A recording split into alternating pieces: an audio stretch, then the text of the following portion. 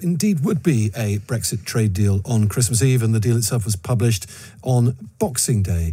The deal will be put to the House of Commons on Wednesday, when Parliament is recalled for the first time over Christmas for many decades, and then the transition period ends on the 31st of December, Thursday at 11 p.m. You'd be forgiven for missing the details of the deal during the festivities over the weekend. So this morning we're unpacking what's covered in it, 1,246 pages worth of it, and what's also not in it. Professor Anand Menon, director of the think tank UK in a Changing Europe, joins us now. Good morning, Anand. Morning, how are you doing? Good. Now, have you read all 1,246 pages? I confess I have not quite all of it, no. I'm about halfway through. I've sort of dipped in and out. Well, you've read lots of summaries. Interesting. I managed as far as the EU summary and the UK summary, both published about 30 pages each. And you would be mistaken for thinking they were talking about two completely different agreements if you read them side by side. But let's talk about the half you have read and the summary of the rest of it as well. What I think is most striking, Anand, is obviously, first off, it's a tremendous achievement on both sides to negotiate a full trade deal in what was basically 11 months during a raging pandemic, first off. There's a lot of clarity on goods, the export of goods, the import of goods. We know how that's going to work now quite succinctly. But there's a lot that's unresolved, isn't there? Some huge areas which still have to be negotiated. It's absolutely the case. I mean, firstly, just to echo what you said, it was a huge achievement to get this deal, not just because of the pandemic, but also because the two sides approached the talks with what looked like fundamentally irreconcilable principles. So to have squared those circles, I think, is no mean feat. But yes, one way they've done that is to leave a lot of things open to future negotiations. So whether it's the question of ultimately deciding on fish quotas, or figuring out whose standards may be undercutting whose and what you should do in retaliation to that, it sets in train a number of processes that will play out over the next few years. And that was one way of dealing with the fact that it was quite hard to secure agreement now. Well, there's several things in it that strikes me in my primitive reading of it over the weekend as well, because I also abandoned most of my Christmas to get my head around it. There is the bits of the deal which has been agreed will have to come back to at a later date. So, for example, if Britain decides to diverge from the EU's, or the joint level playing field, as we should now call it, new tariffs will be imposed on the UK. Or, of course, if the EU diverges. That is something we know that's going to be decided on later, whether Britain decides to diverge away from the EU. Ditto whether Britain decides to take back more of its fishing waters. So if we park those Rumsfeldian known unknowns, if you like. There's also the unknown unknowns. So data, security, services in particular, those all are still active ongoing negotiations, are they not? Yes, they are. And you can add to that financial services. Data and financial services are both subject of unilateral EU decisions, adequacy in the case of data and equivalence in the case of financial services. So we're ultimately waiting for the EU to decide whether or not we can continue with some kind of access to the market. Security, broadly defined, sort of foreign and defence policy, the British government didn't want to negotiate anything around those in the talks themselves, so they've been completely left out of the treaty. There are aspects of police cooperation and other forms of internal cooperation. Ultimately, they will hinge fundamentally on what happens over data, because police forces are so reliant on sharing data that's absolutely key. So that adequacy decision takes on a real significance. And the UK, until a full data agreement is made, the UK is currently suspending some of its data rules, so data continues to be exchanged with the EU, is that correct? Yeah, there's a five-month period during which data will continue to be exchanged pretty much as it was when the UK, as it is now, in fact, when the UK is in the single market and the customs union.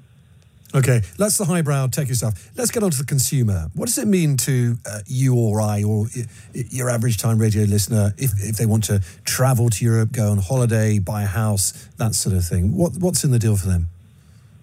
Well, it means for tiny things like, for instance, you need to have 6 months validity on your passport before you travel. Michael Gove is today encouraging people to take out comprehensive travel insurance before they travel to ensure that they're covered in all eventualities. For those who live or have a second property inside the European Union, the residence requirements have changed, which means that you can stay a maximum of 90 out of 180 days rather than going over for 6 months. And perhaps the most fundamental thing is for those who work in the European Union, if you go over to deliver a service or something like that, you're going to have to sort out a visa. And you might have to talk to the authorities in the country in which you work about whether your qualifications are accepted now, because something called mutual recognition of qualifications that allowed lawyers and architects to travel to the EU and work as if they were at home now no longer applies.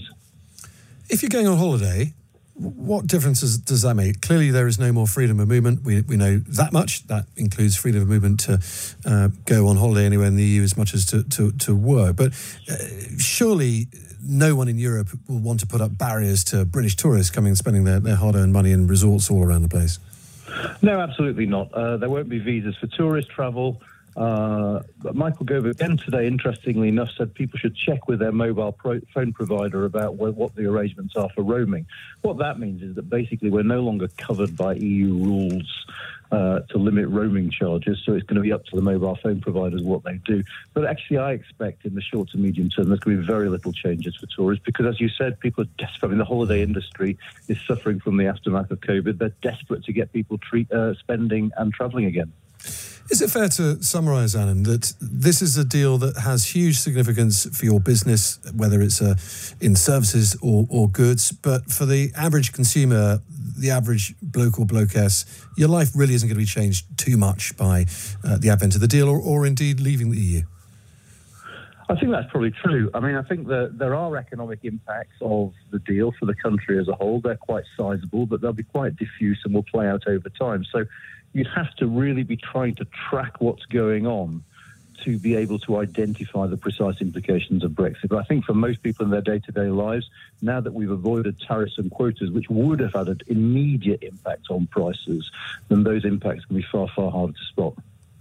Let's talk a little bit about the politics of the negotiation, because it was quite interminable for many people to follow. I have to say it was quite interminable for journalists to follow as well. We were trying to work out what was going on. And actually, I don't know about you, it struck me as a journalist trying to chronicle this whole thing throughout the last year, that both sides were really talking from a very sort of absolutist position. The government was saying, we must have this and we will not surrender any of our red lines. And the EU was saying precisely the same thing too, when behind the scenes, actually, there was a frantic amount of compromising going on as each side was actually quite quickly abandoning their red lines to come towards a deal, and especially so in the last few weeks. Is that an accurate summary?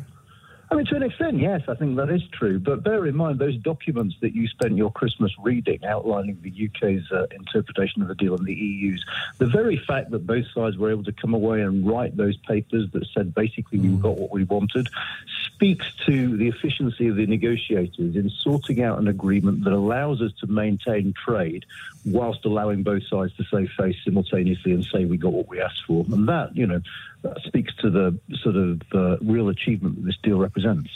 That is indeed the sign of a good deal. Both sides get to walk away claiming victory. It's the classic. So this is a tricky question, Anand. Which side compromised most? With your reading of at least 600 of the 1,200 pages so far, can you discern who was the actual winner? I think it's really, really hard to do that because, whilst it's clear that, for instance, the British government compromised a little bit on its ask on fishing, what they've got is a trade deal the like of which no one else has got with the European Union. Treaty and quota-free is no mean feat. The add-ons have surprised many people. I really would say that both sides have come away with this with a pretty good deal, particularly given, I think, how low expectations were a couple of months ago. Yeah, I think that's certainly true. But, those expectations were lowered on purpose, weren't they, by both sides? So, look, let's look forward. What happens next? We've already talked about those ongoing negotiations on services, financial services and data. I think the government and the EU have to come some sort of agreement on financial regulation by March. What happens on the 1st of January, though, for the city? We're in London Bridge now, looking out over the city of London. Very, very cloudy, foggy city of London. It's pretty empty at the moment. But come the 1st of January, all those traders and insurance providers and the like, do they get to continue business as usual?